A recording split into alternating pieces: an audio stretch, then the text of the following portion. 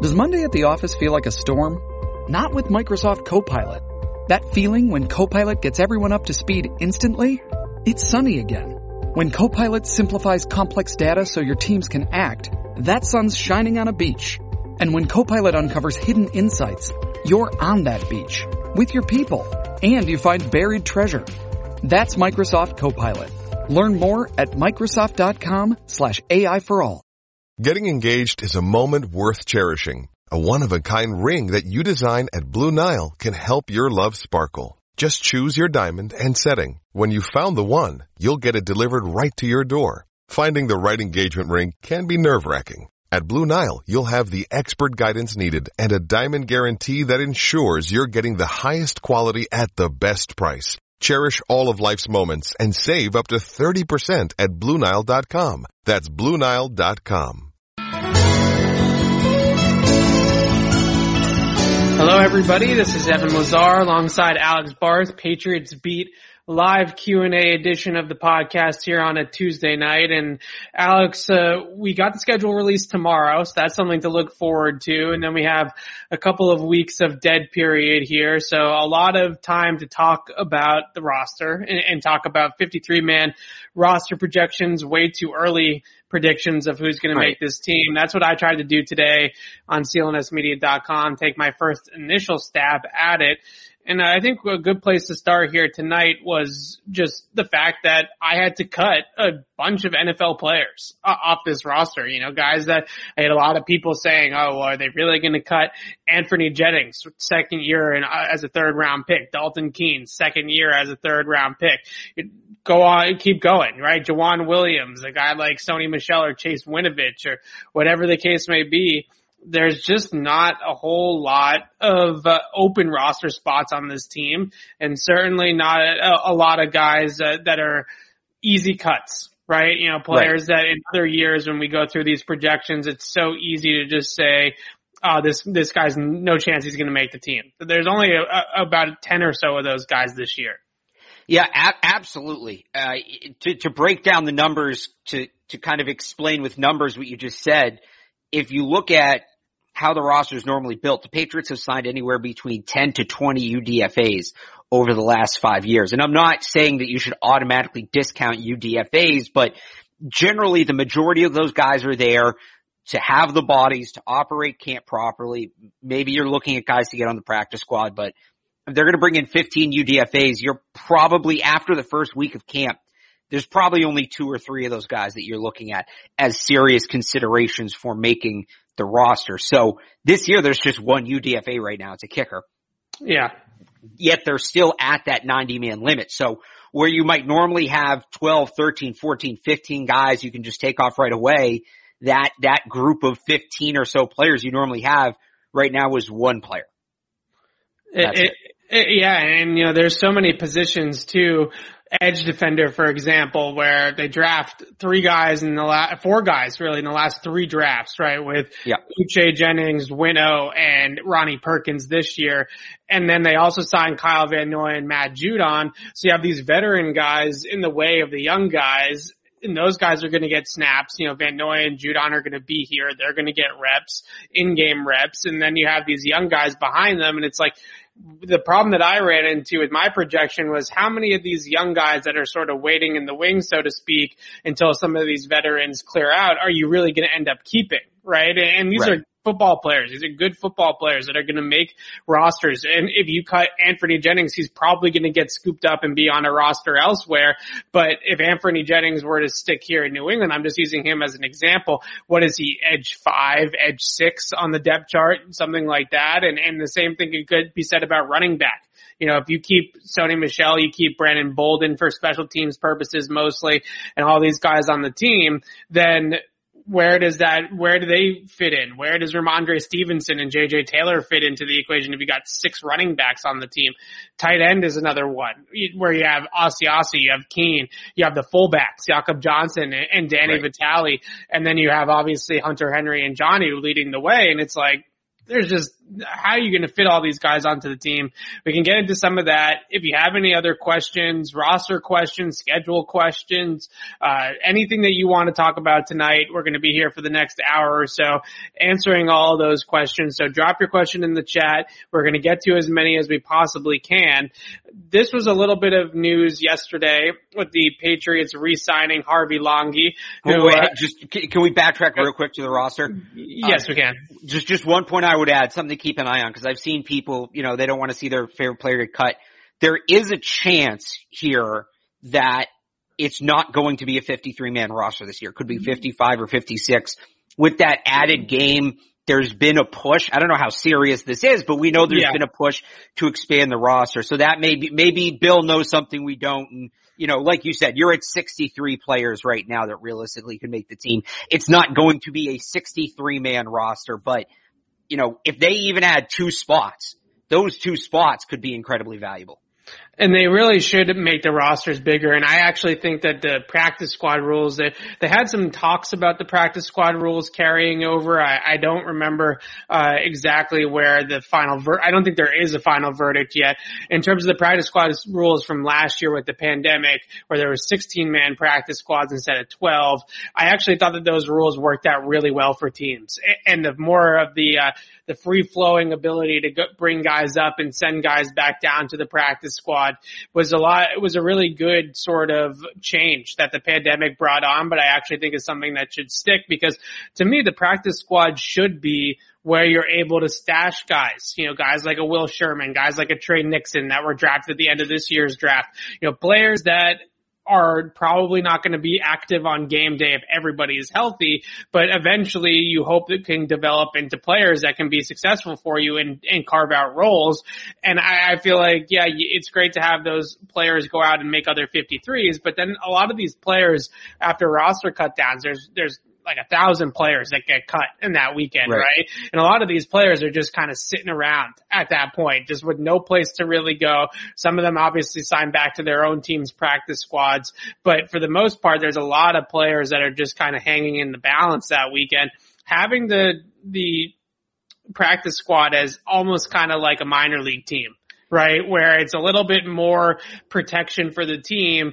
I actually think that would be in the best interest of everybody to be able to keep those players in-house, because as we saw, whether it's COVID related or just injury related on the football field, those guys eventually get their opportunities and eventually get their chances to get called up to the 53-man roster. So it would almost be nice to see, like I love the NBA G League model, where keep the practice squad at 16 players, whatever it is, fill out the rest of the roster with guys who are employees of the league, who are just those guys that can't get a job, and then have them play on like Tuesday nights.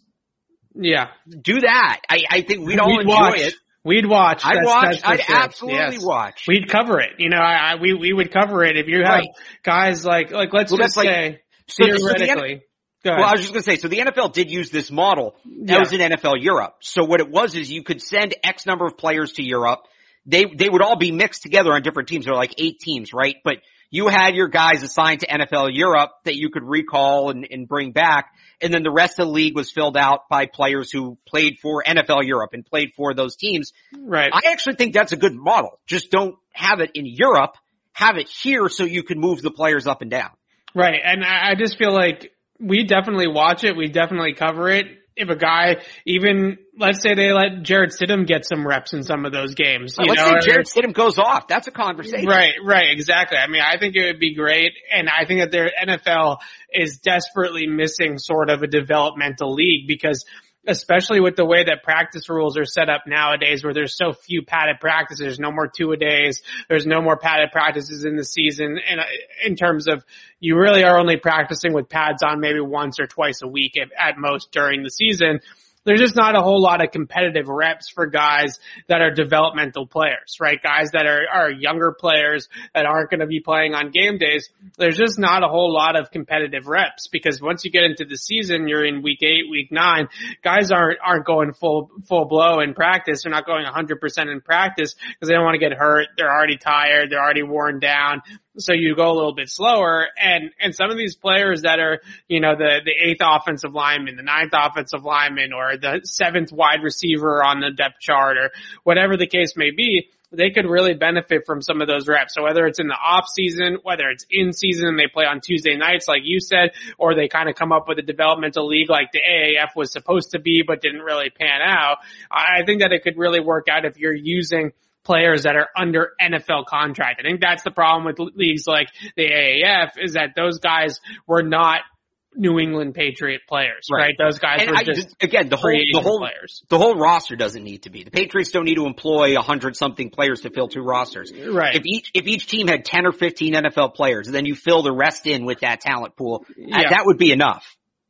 I think we just came up with a great idea for the NFL to make even more money. Because, people would go to those games too, especially if it's April or May or something like that. There's nothing else going on in the NFL world at that time. It's a dead period in the league. And Jared Stidham is going out there to throw to Christian Wilkerson and Trey Nixon, and maybe JJ Taylor's in the backfield. And people are going to watch those games. People are going to go to those games if those tickets are available. Right. All right, let's get into some of these questions. Yes. We've got some questions pouring in. So yesterday, the Patriots signed or re-signed, whether, he was with the Jets last year, Harvey Longy, who we all remember was the UDFA they signed a few years ago that everybody thought was a lock to make the roster, right? Well, they gave him a ton of money. They gave him $100,000 guaranteed. Right. And he was a versatile edge linebacker hybrid that could play on special teams, athletic player. He got into that tragic car accident with his wife, really kind of threw him off the kilter, but then he was able to have a nice season last year with the Jets and carve out a role for himself on the Jets defense. He's back on the Patriots for a 1-year deal. Again, we went over how deep this roster is at the beginning of the show, so it's going to be an uphill battle for Harvey Longy to make the team. But just what were your impressions of seeing that he re-signed with the Patriots? Yeah, it's interesting. I think he's competing with Raekwon McMillan and Terez Hall for that last inside linebacker, maybe play some edge, special team spot. I'd probably have him third if I'm ranking those 3 players, but it just shows the level of competition. And I think some of this is, right, like we talked about with not having UDFAs and the talent being as condensed. I think some of this is just Bill Belichick sending a message. You're not competing against, Joe Schmo from D2, whatever, in camp this year. Every single spot, there's a guy on the roster who's held that spot on an NFL team at some point. The level of competition is just through the roof, and he's just another guy you add to this picture where if you want to play linebacker for the Patriots this year, you're going to have to go out and freaking earn it. It's not going to be easy. And this is just even more talent entering an already incredibly talented room. And I think that that's in some ways sending a message. Yeah, I think Longy's more of a guy, especially in the Jets defense, that played off the line of scrimmage at sort of an inside linebacker role. But you talk about sending a message. If you're Chase Winovich, if you're Josh Uche, if you're Anthony Jennings, if you're Jawan Bentley, you just got a big message this offseason from Bill Belichick that, look, we're not content with what happened last year, right? We're moving on with or without you. Yeah, exactly. And those guys have an uphill battle to make this team. Those guys have a dogfight on their hands to make the team. And I think Harvey Longy is another one that you can throw into the mix. He had that big game against the Patriots last year, kind of his career game. So maybe that was something that they looked at and saw what the Jets were doing with him and could project something to come here in New England. We'll see if he can end up making the roster. It's going to be tough for him to make the team, but it's a cool story to see that Harvey Longy has found a way to stick in the NFL and after the car accident and all that kind of stuff. It's good to see a player like that be able to overcome that type of adversity and get back on the field and be able to get another contract in the league. All right. I want to take a second to shout out our friends at betonline.ag. BetOnline, the fastest and easiest way to bet on all your sports action. Baseball season is in full swing, and you can track all the action at BetOnline. Get all the latest news, odds, and info for all your sporting needs, including MLB, NBA, NHL, and all your UFC, MMA action. Real-time, updated odds and props on almost everything you can imagine. BetOnline has you covered for all the news, scores, and odds. It's the best way to place your bets, and it's free to sign up. Before the next pitch, head over to BetOnline on your laptop or mobile device and take advantage of the 50% welcome bonus bonus on your first deposit. BetOnline, your online sportsbook experts. Don't sit on the sidelines anymore. Get in on the action. Don't forget to use that promo code CLNS50 to receive a 50% welcome bonus with your first deposit. So let's talk about some of these depth chart questions here. We'll get to some of the trade questions in a few minutes, but this was an interesting question that I started asking myself when I was doing my roster projection. The tight end position, right? You have Hunter Henry and Jonnu Smith are obviously roster locks, and then you have the 2 second-year tight ends in Devin Asiasi and Dalton Keene. And where do you draw the line, right? Do you take 4? Do you keep all 4 of them? Do you cut one of those guys and keep a true fullback like a guy like a Jakob Johnson or a Dan Vitale? But how does that depth chart sort itself out behind the 2 big free agent signings? Well, some of it depends. Like, let's see what Dalton Keene can do and if he's going to have a role maybe in the fullback room. Yeah. Or at the fullback position, because that certainly helps his case. Yeah, you'd think that they're only going to keep 3 tight ends. It's rare teams keep 4, but you invested a lot in Asiasi and Keene. And that's not to say you didn't invest a lot in the 2 tight ends ahead of them. But at the end of the day, you know, Hunter Henry has the injury history that he has. It's a slightly longer season. I think there is an argument to keep all 4, at least for this year. Maybe next year when you get into it, you can change it a little bit. If you want to say, well, they shouldn't have drafted 2 with high picks and then signed 2, that's fair, but this is where we are. They probably got a little too aggressive at the tight end position last year, but I think them carrying 4 tight ends is absolutely realistic. I think, again, they're going to try to see what Dalton Keene can do and try to figure out other ways where they can use him to sort of justify that. But the other thing is one of them could, you know, Foxpair or flu in camp. You never know. And that sorts it out. But I think it's very hard to justify cutting a guy you used the top 101 pick on the year after you took him, regardless of the other circumstances. Especially with Dalton Keene. I mean, Devin Asiasi too, who Asiasi definitely looked better as a rookie than Dalton Keene. He looked more like he belonged on the NFL field than Dalton Keene did, certainly. And I think that there's enough there with Devin Asiasi. Now he's going to be your tight end 3. You mentioned Hunter Henry's injury history. He's only here on a 3-year deal. Eventually, I think Devin Asiasi, whether it's in year 3 or year 4, is probably going to get a chance to move up the depth chart a little bit. Dalton Keene's role, though, if I'm Dalton Keene, I'm coming into training camp and I'm trying to be a Swiss Army knife, right? I'm trying to do multiple things because I know if I try to go toe to toe with Hunter Henry and Jonnu Smith and Devin Asiasi as a traditional inline tight end, I am losing that battle 100 times out of 100. So if I'm Dalton Keene, I'm playing some fullback, I'm playing some H-back, I'm making myself as versatile as possible, and fullback in New England's system and New England's offense is the place to start because Jakob Johnson and Dan Vitale Jakob has certainly proved to be a solid fullback for the Patriots, but they don't have the type of investment that the Patriots invested with Dalton Keene in.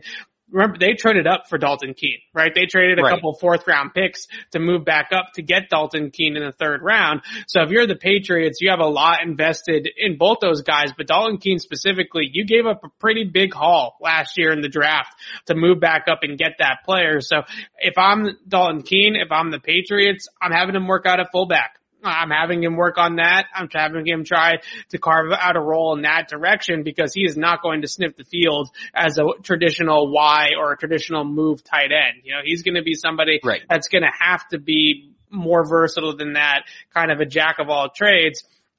I had Dalton Keene off the team. I just feel like he was somebody that really, I had trouble seeing it with him last year. I'm not sure what his ideal role is going to be. It's probably going to be more out of the backfield than it is going to be with his hand in the dirt on the line of scrimmage or detached from the line of scrimmage, you know, as like a slot option, as a move option. It just didn't look like he necessarily belonged out there to me last year. So I had him off initially, but if he comes into camp and he plays some sort of a move or a fullback type of role, then maybe we can talk ourselves into it. Kyle Juszczyk has always been the guy that I have said Dalton Keene needs to emulate this guy, right? He needs to be like Kyle Juszczyk and be that kind of tight end fullback hybrid and go that direction with it, where if he's playing off the line of scrimmage and he's moving before he gets to his blocking assignment, he can generate some more movement and kind of get a little bit of a head start into those engagements. When I saw him blocking with his hand in the dirt, he had a lot of trouble getting guys off the ball and he got pushed around a lot. He's not the biggest of guys. He doesn't have a lot of experience with that sort of technique. So If I'm him, I'm playing fullback and see how it goes. Maybe they do end up keeping the 4 tight ends on the team and transitioning Dalton Keene to more of a fullback role. And there you got your sort of fullback if you want to go 21 personnel and you want to try to go power I again or something like that. But you keep all 4 of the assets that you have on the board in terms of tight ends. Can I give you kind of an outside the box? I don't know that this would work. I just thought of this while you were talking. Like, this isn't me saying this should happen. This is just me throwing something against the wall. How did you feel Keene was just as a ball carrier at Virginia Tech? Great. I mean, that was pretty much what I thought they drafted him for, right? You know, that was the skill set that I saw, and pretty much the only skill set that I saw that was draftable in the 3rd round. So he's a guy you just kind of want to get the ball in his hands and see what can happen, right? Correct. So I thought he was 6'2". He's 6'4", 251. So maybe this doesn't work just because of his size. I don't know. But there has been some concern about their depth at running back. And if they're not going to play Ramondre Stevenson, J.J. Taylor's not really an early down back. James White isn't. What happens if you lose Harris or Michelle? Could he play running back? Could he be an early down, throw formation, just hand him the ball with momentum running back? I think he can be a fullback, right? You're probably not going to put him all the way back in tailback because I don't. Well, that's what I'm saying. Like, could they use him like they used? Could they use him like they used essentially a power back version, I guess, of Cordero Patterson? Potentially. I mean, look, that's the only draftable aspect of his game that I saw in terms of a 3rd round pick was his ability to create with the ball in his hands on all those scheme touches that Virginia Tech did with him. They moved him behind the line of scrimmage, screen passes, throws into the flat, little swings into the flat, motions into the flat, and just kind of got him the ball in space and watched him run with it.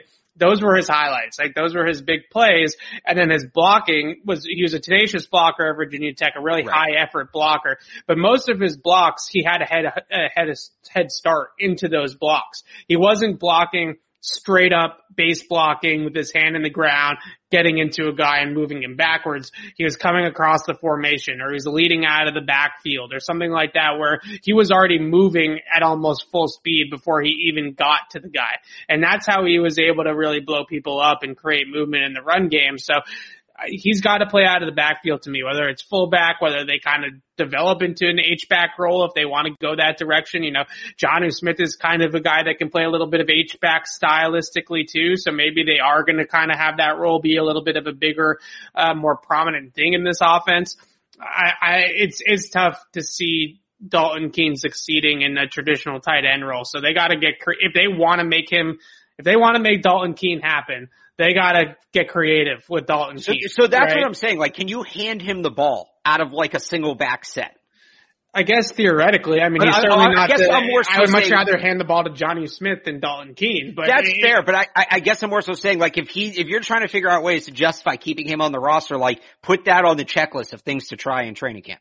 Yeah, sure. I mean, Devin Asiasi to me is the guy that can be the 3rd tight end, right? He can be a true 3rd tight end. If Hunter Henry gets hurt, if Jonnu Smith gets hurt, he can play as a traditional tight end. Dalton Keene, I don't really know what his role is on the team right now. They got to figure that out. All right, let's go to this question about special teams. I thought this was really interesting as well when I was doing my roster projection. We know that Bill Belichick loves these special teams guys. We know that he loves Cody Davis and B. King and Brandon Bolden, and go on down the list. Obviously, Matthew Slater is going to be on the team. Justin Bethel is mostly a roster lock. I think there's a 90% chance, 95% chance that Justin Bethel is on the team. But this is a good question. What does Brandon Bolden bring to special teams compared to Cody Davis or Brandon King? My answer, and you can go first, Alex, my answer has nothing to do with special teams actually, but I want to hear what you have to say about this. Yeah, I think I know what you're going to say, but yeah, he's probably more of an asset to his listed position than the other guys are. Exactly. He's going to give you snaps at running back. He's been productive at running back. Cody Davis hasn't played safety in a couple years. Brandon King, to me, if they're going to move on from one of these guys, Brandon King is the odd man out just because he hasn't played in 2 years, right? He had, I forget what the injury was, but he had a serious injury in 2019 in the preseason finale, and then he opted out last year. He didn't play last year. So as we go into it, and this could change in camp, he could look really good in camp and then just throw this all out. But as we go into it, if I'm looking for the odd man out, it's the guy who hasn't played in 2 years. And what kind of shape's he going to be in, and how's he going to look? 2 years, by the way, and a significant knee injury. removed from the last time he played. So Bolden, I think, assuming he didn't lose a step last year, I know he's a little bit older. I'm trying to remember exactly how old he is. Is he on the wrong side of 30? He's 31. He just turned 31 in January. So, maybe he's slowed down a little bit since the last time we've seen him. That's certainly a possibility. But for me, Brandon King, having not played in 2 years, he tore his quad was the injury in 2019. He's the odd man out for me. So Cody Davis actually got some money this offseason from the Patriots. If they cut him, I think he has something like a $2.1 million dead cap hit or something like that. But it's exactly what you said at the beginning. When you're doing these projections and you got 40, 45 guys that have to be on the team, like just guys that you just can't cut unless you're going to move them in a trade. And then you're adding another NFL player most likely in that trade because nobody's trading 2022 draft picks right now. So if you trade a Chase Winovich, if you trade a Sony Michel, if you trade Juwan Williams, you're probably thinking of bringing in another player that you're going to roster. So there's not a ton of open roster spots for these special teams guys. We know Bill's going to keep some of them, right? Because he always does.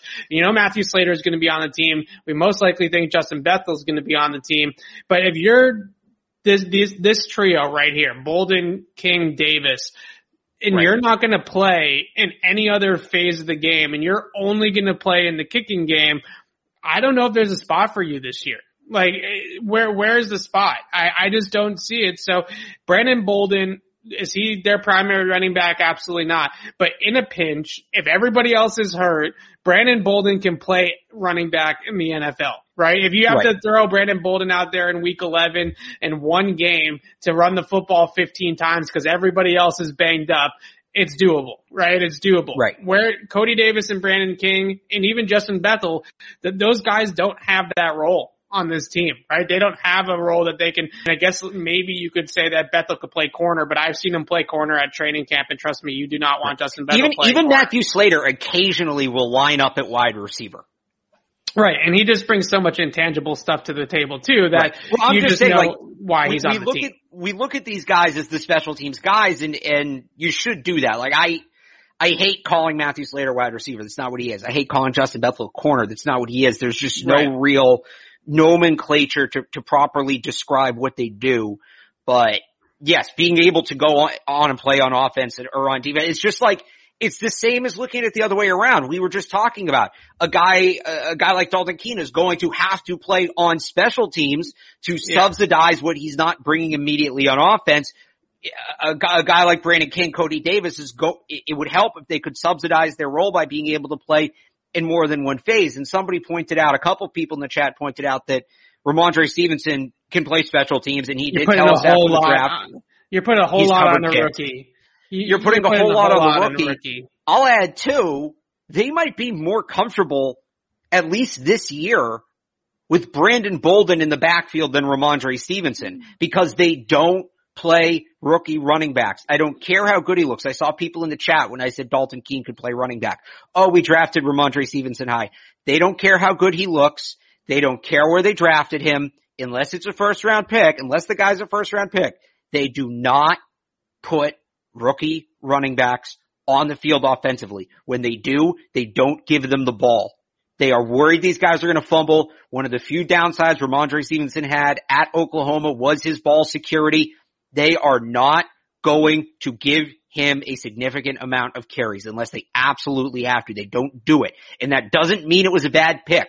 That doesn't mean it was a wasted pick. Right. I mean, nobody would say Damian Harris is a bad pick or Shane Vereen was a bad pick or James White was a bad pick. You know how many touches James White had his rookie year, Evan? 14. Right. James White touched the ball 14 times his rookie year. That was a pretty good draft pick. So I'm already mad about this. It hasn't happened, but I'm already mad about it. We're going to get to week 6 and Sony or Damian Harris is going to be hurt or something, and they're going to be giving Brandon Bolden the ball, and people are going to be crying and moaning and bitching that, oh, they used a 4th round pick on a running back. Why won't they play him? Why can't he get on the field? This is the way they've always done it. It doesn't make him a bad pick. It doesn't make him a bad player. It's just the way it is. We're living in that reality. They're going to need another running back at some point. Brandon Bolden can do that. So the other thing I want to mention too, and this is very key with special teams, and Bill Belichick talks about it a lot. A lot of projecting special teams roles is body types, right? You know, this guy weighs this much and is this long, and this is the type of body type that we want in this role. We want, you know, our gunners to be this size and this speed. We want our personal protectors to be this size and this speed. And Brandon Bolden and Rex Burkhead were such a big part of their special teams units when they were both healthy and both on the team.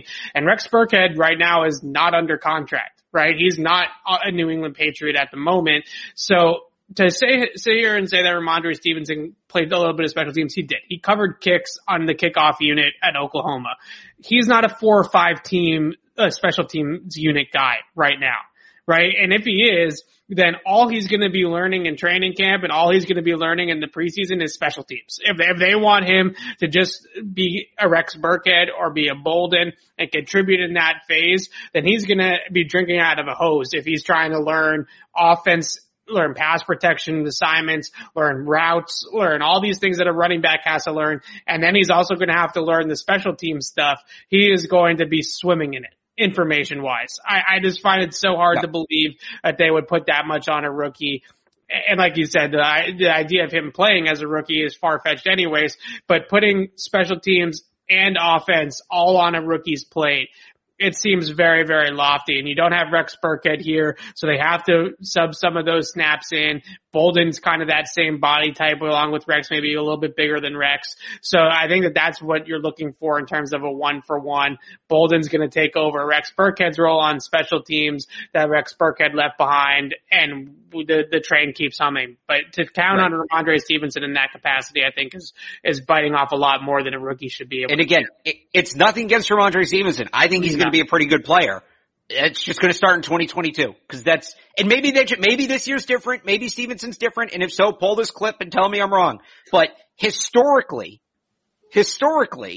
rookie running backs haven't played. I'm just saying, based on the data, prepare for it again. All right. Let's answer this question about Chase Winovich. Look, I do think that there are some signs pointing to the fact that Chase Winovich might be on the outside looking in at some point, might be a trade candidate.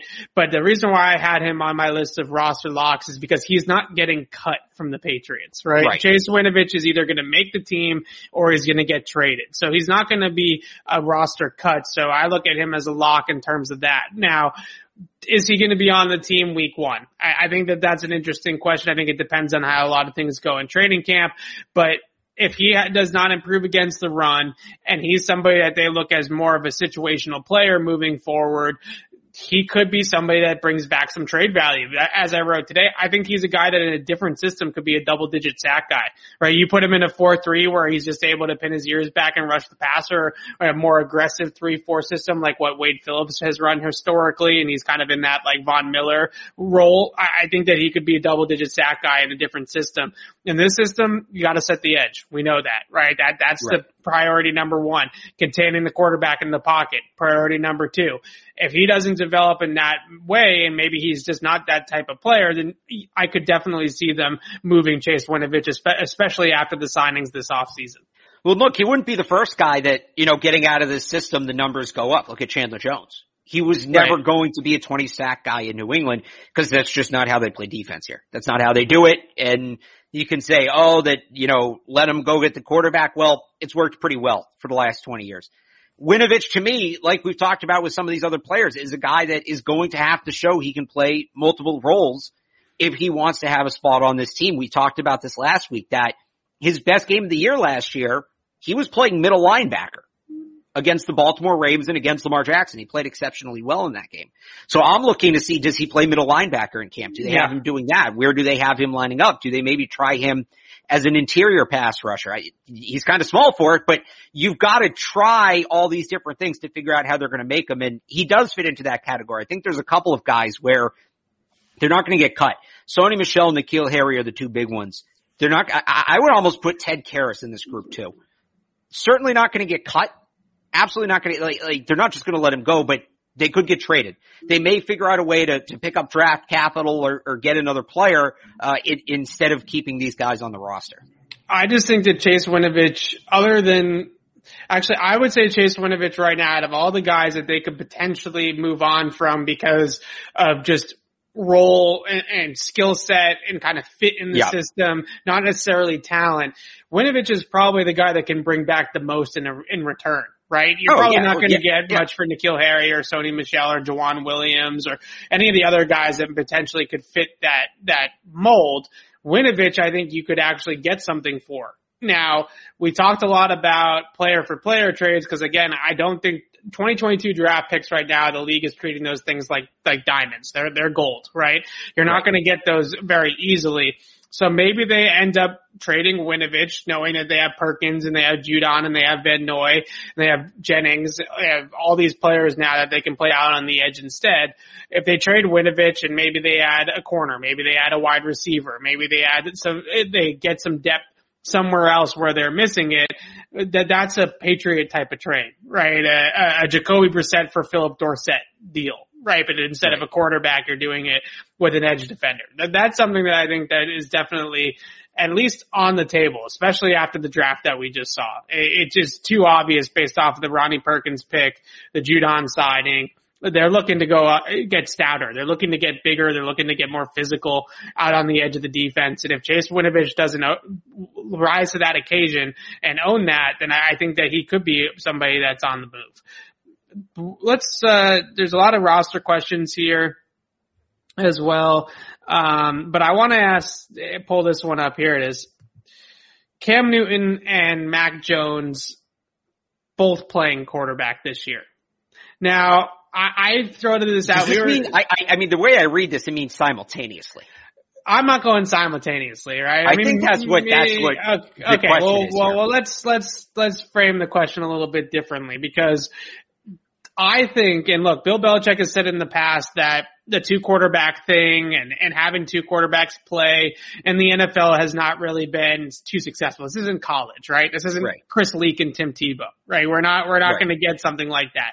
But Taysom Hill and Drew Brees kind of set a standard here of a way that it could work.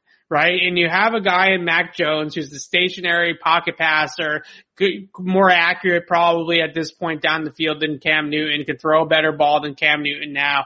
So I think that there is a world where Josh McDaniels has a Cam Newton package and a Mac Jones passing system where they're passing with Mac, and then when they get into goal line or they get into red zone or they get into situations, short yardage situations where it behooves them to play 11 on 11 and have a quarterback that can run, Cam Newton comes in and they have a different look.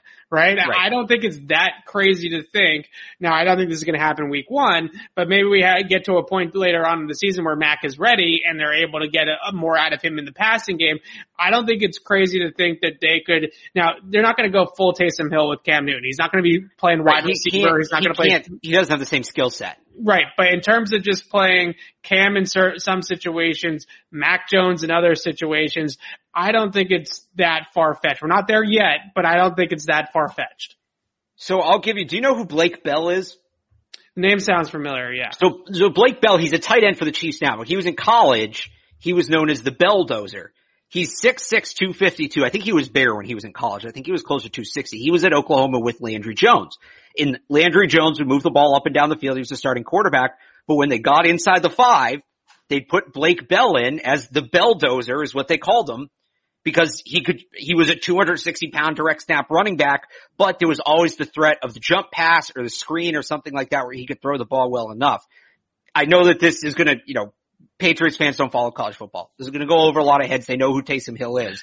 But if you really want to see the comp for what it could look like, look up the Belldozer, Blake Bell, what he did at Oklahoma with Landry Jones. That, I think, is the formula if they were going to pull something off, how they could do it.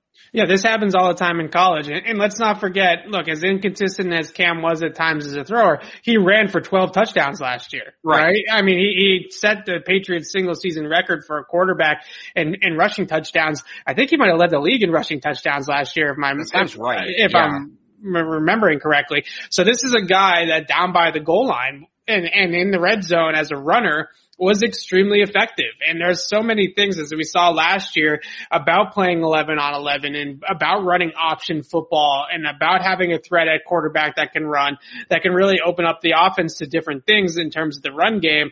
And I still think that the point being is that I still think Cam Newton can have a role on this team even if he's not the starting quarterback, right? I still think you can have value in Cam Newton as a runner when maybe it's Cam as the runner, Mac Jones as the passing quarterback. This is a very college-like thing to do, but I just think that there's a chance that that's something that they entertain, especially with the personnel that they have.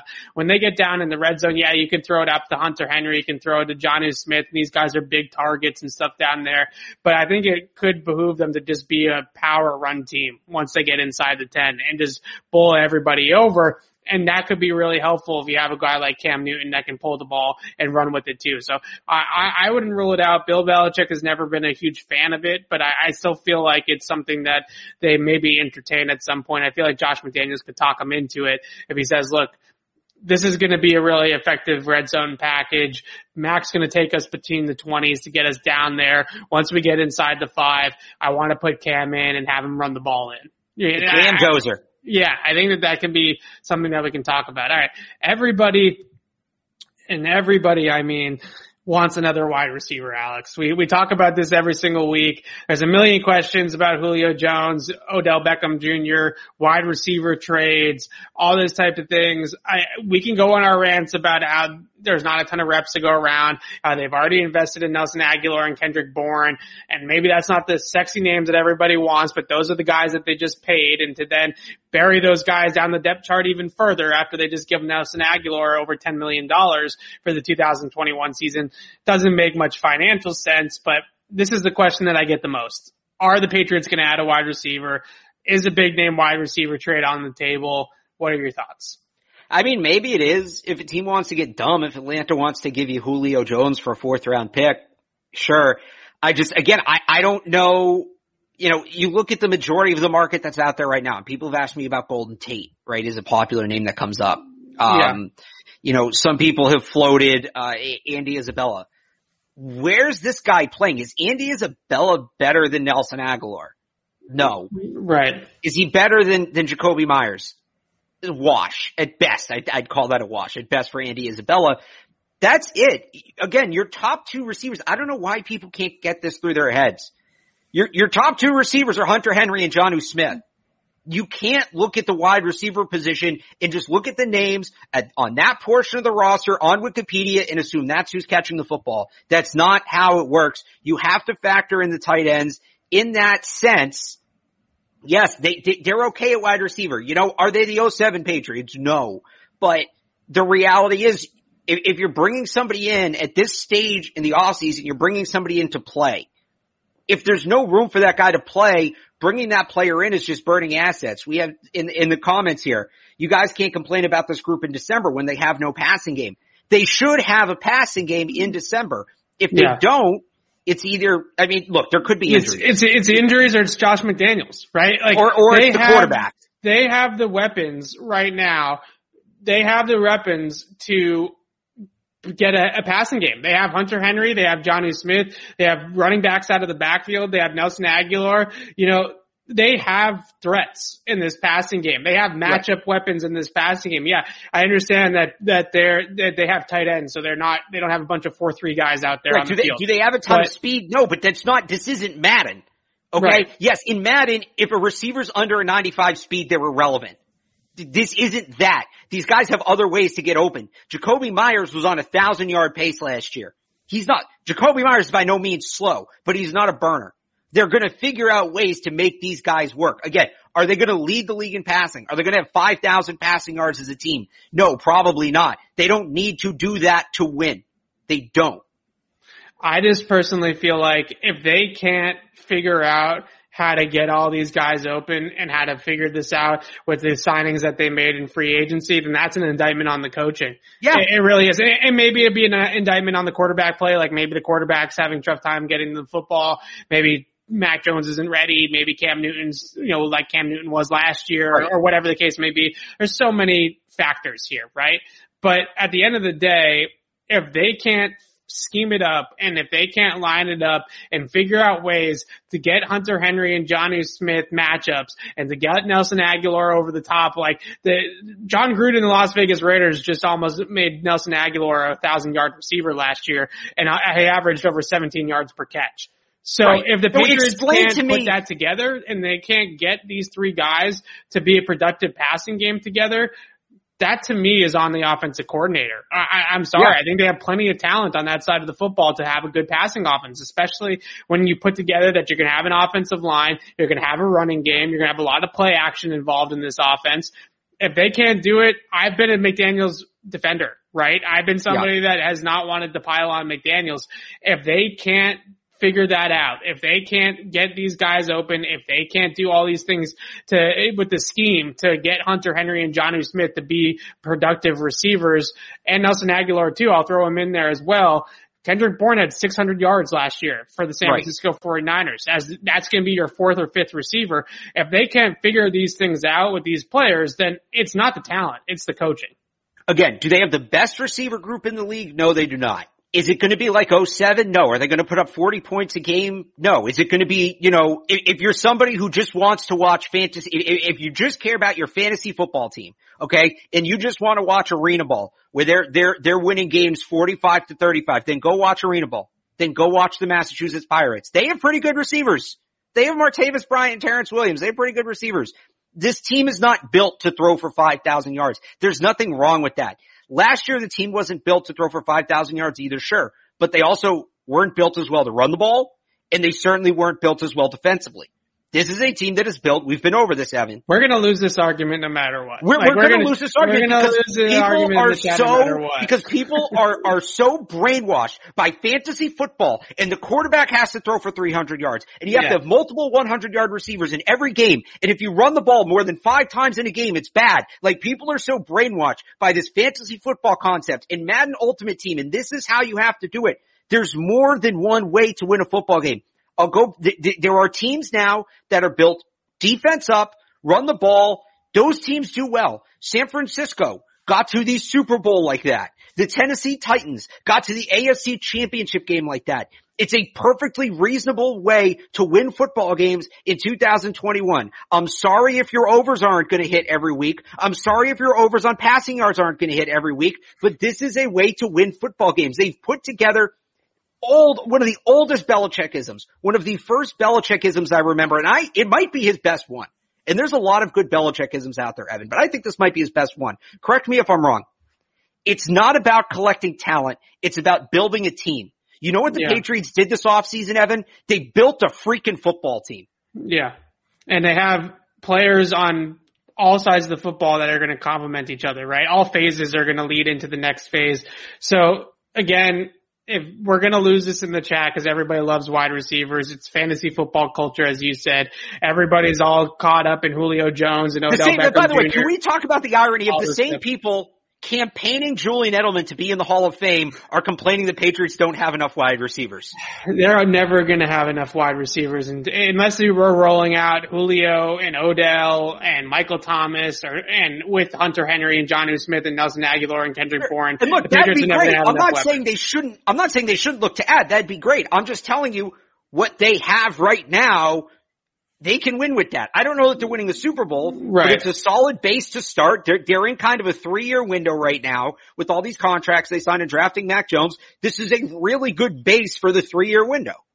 It is. Look, as I said, we're just going to keep on seeing these comments about how we're overrating this team, or I defend everything Belichick does, as I sit here and say it's on the coaching if they can't figure out how to use the talent and all this stuff. It just, I don't know. It does feel as though there is a little bit of that fantasy football stuff in there where Nelson Aguilar and Kendrick Bourne and Jacoby Myers are not guys you're drafting in the first 3 rounds of your fantasy draft, right? So that makes it, Patriots have no receivers because they don't have anybody in the top 10 of ESPN fantasy rankings. And maybe that's true in a lot of senses, right? That they don't have that true bona fide stud number one.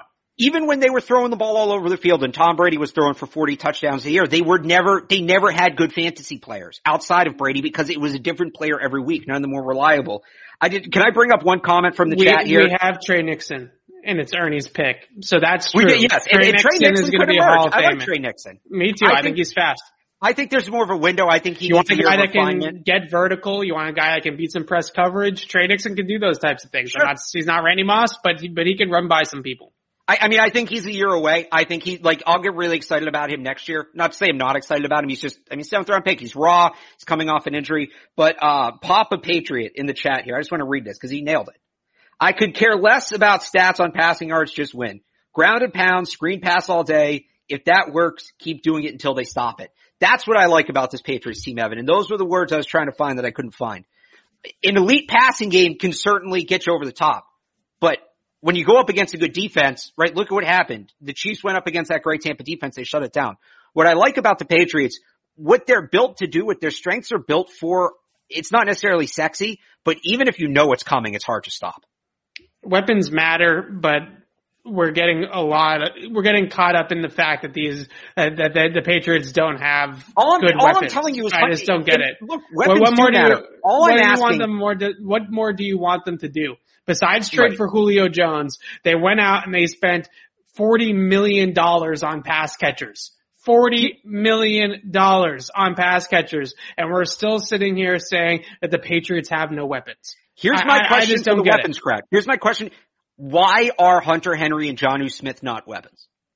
Because they're not Because it says TE next to their name on the roster instead of WR. That's why. And guess what? If they had gone out and signed Kenny Golladay and Keenan Allen or Juju or whoever, I bet there'd be people saying, yeah, but they still suck at tight end. Yeah. So we can move on from this, but I'm just saying can we talk about N'Keal Harry real quick? Yes, we should. Because his name has been, some people did notice his name has been absent from this conversation, and there's a reason for that. Yeah, so we haven't talked much about N'Keal Harry. I do think that there's some benefit, right, to the fact that he doesn't have to be the first round pick wide receiver that's going to come in and be the savior, right? He doesn't have to be that guy anymore. He can sort of develop behind veteran receivers, but at the same time, it's gut check time for N'Keal Harry, right? If he can't put anything together this year, and if he can't kind of solidify himself as an NFL caliber receiver in this offense, then he's either traded, maybe he's even cut in camp. He's got to have a show it camp. He's got to do something this training camp because they got some depth now. You know, they got Aguilar, they got Bourne, they got Myers, they got some guys that are right now, we have talked about those three guys ahead of the first round pick, N'Keal Harry, all the time. Like those three guys are just a lock to be ahead of him at this point. So it's put up or shut up time now for N'Keal Harry. Yeah, right now he feels like a red zone specialist, a role player. I honestly don't think he's I don't think he's as bad as he's looked.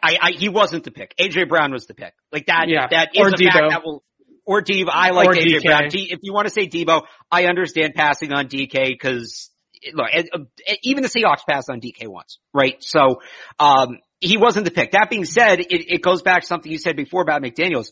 The way they're using N'Keal Harry has never made any sense to me. For the most part, they have him play to his weaknesses. They gave him a couple jump balls last year. The touchdown in Kansas City, I thought, was the ideal use for him. He had the jump ball in Los Angeles against the Chargers. Like, that's all well and good. So yes, he needs to come out and have a big camp, but they need to try using him differently as well. I think they're afforded the ability to do that. They needed him to be a volume catcher the last couple of years, just based on the way the rest of the roster was built. They don't need him to be a volume guy this year. They can kind of make him a deep shot guy, a jump ball red zone guy. So I think he needs a big camp, but I also want to see them use him differently. And if neither of those things is going to happen, I think he does get traded. There was reportedly a market for him during free agency. I don't think that would necessarily just go away. I don't know that they get a ton for him. You're looking at a day 3 pick. You're certainly not looking at the return on the investment, but he needs a change of scenery. I think they need a restart. They clearly can't figure out how to unlock what he's doing. So if they don't show it in camp, if neither side shows it in camp, because I think it's going to take both sides to kind of pull his potential out from where it is. If neither side can show it in camp, then I think it's time to move on. I think there's really a difficult sort of The Patriots struggled, I think, in terms of their projection of N'Keal Harry into their system. And I've said this before. They thought that he was going to be somebody whose yak ability and ball carrying ability and ability to create with the football in his hands in space was going to translate to the NFL game. He doesn't have the gear to translate that to the NFL game, right? He's a big guy, and when he runs with it, he's big and he's physical, but he just doesn't have any breakaway speed. Like there's just no throttle, right? There's no throttle down. There's no NOS. There's no extra boost there. So because of that, it's hard for him to create in that sort of yak screen, short throw, pass behind the line of scrimmage, that type of role. It's not going to work out here for him that way. What you said in terms of jump balls, getting him vertically up the field, I think playing him inside in the slot a little bit more, if they have the reps to give him in there, they're going to have to give a lot of reps to Hunter Henry inside, so it's going to be tough to get another big body pass catcher some slot reps, but if they can find a way to get him some inside reps some more, that's what he did at Arizona State in his last year there, and he just played basketball, right? He just put guys on his back and he went up and got passes, he boxed guys out at the catch point, he used his size. You can't use him as a space player. He's not fast enough in the NFL. Use him as a bully. You gotta use him as a down the field bully. And I think what's best for N'Keal Harry is a trade or moving on from the Patriots in general. Yeah. I think it's what's best for him. I think it's what's best for the team, and getting him into a more vertical passing system where the quarterback is just going to chuck it up down the field to him. I think that that's probably a little bit more what he's going to have to be to stick in the NFL moving forward, but is not going to survive here making quick hitting routes, yak opportunities, end arounds, jet sweeps, screen passes. He's just not fast enough for that in the NFL. It worked in college. It's not going to work in the pros for N'Keal Harry. So down the field, vertical, back shoulder, high point fade. Those are the types of things that I think if they're going to do with him. And that's in that Rams game that last year was probably the best he's ever looked. Right. It seemed like they were about to unlock him at that point, and then they just went away from it. And they did the double moves and stuff like that on the outside. I think that that's exactly what they're going to have to do with N'Keal Harry if they want N'Keal Harry to happen. Right? If they want him to work, then I think that's exactly what they're going to have to do with them. All right. We're going to have to wrap it up here tonight, guys. We have a hard stop at 6:00. Can we grab a quick 30 seconds here? Yes. Yes, you can. Rest in peace to Colt Brennan. I just, I wanted to point that out. I think, with the next generation, he's kind of gotten lost. You watch his highlights. It's hard because what he was doing then looks kind of relevant now. He was so ahead of his time. He threw 53 touchdowns in a 14, or I think it was 58 touchdowns in a 14-game season. I personally fell in love with college football and really expanded my football fandom beyond the Patriots watching Colt Brennan. He was trying to better himself. He was in rehab. It's unfortunate. So rest in peace. If you haven't today, especially if you're not familiar with him, go watch some Colt Brennan highlights. Just a fantastic, fantastic talent. Yeah, and he's somebody, the run and shoot / air raid offense that June Jones is running down there at Hawaii back circa 2006. Like you said, the off-platform throws, the sidearm throws, the vertical passing system. A lot of the things that Colt Brennan did in 2005, 2006 with June Jones in Hawaii is what Mahomes and Zach Wilson and all these guys are doing now in today's NFL and in today's college game. So definitely a guy that, RIP to him and somebody that was ahead of his time for sure. But we gotta, end it here tonight. We're going to be back later in the week to break down the schedule. We'll do another one of these Q&As next week as well. So if you have more questions, we didn't answer your question tonight, come back then and we'll be back here to answer more of them for you next week. So thanks for watching, and we'll be back with you on Thursday night to break down the schedule. Thanks, guys.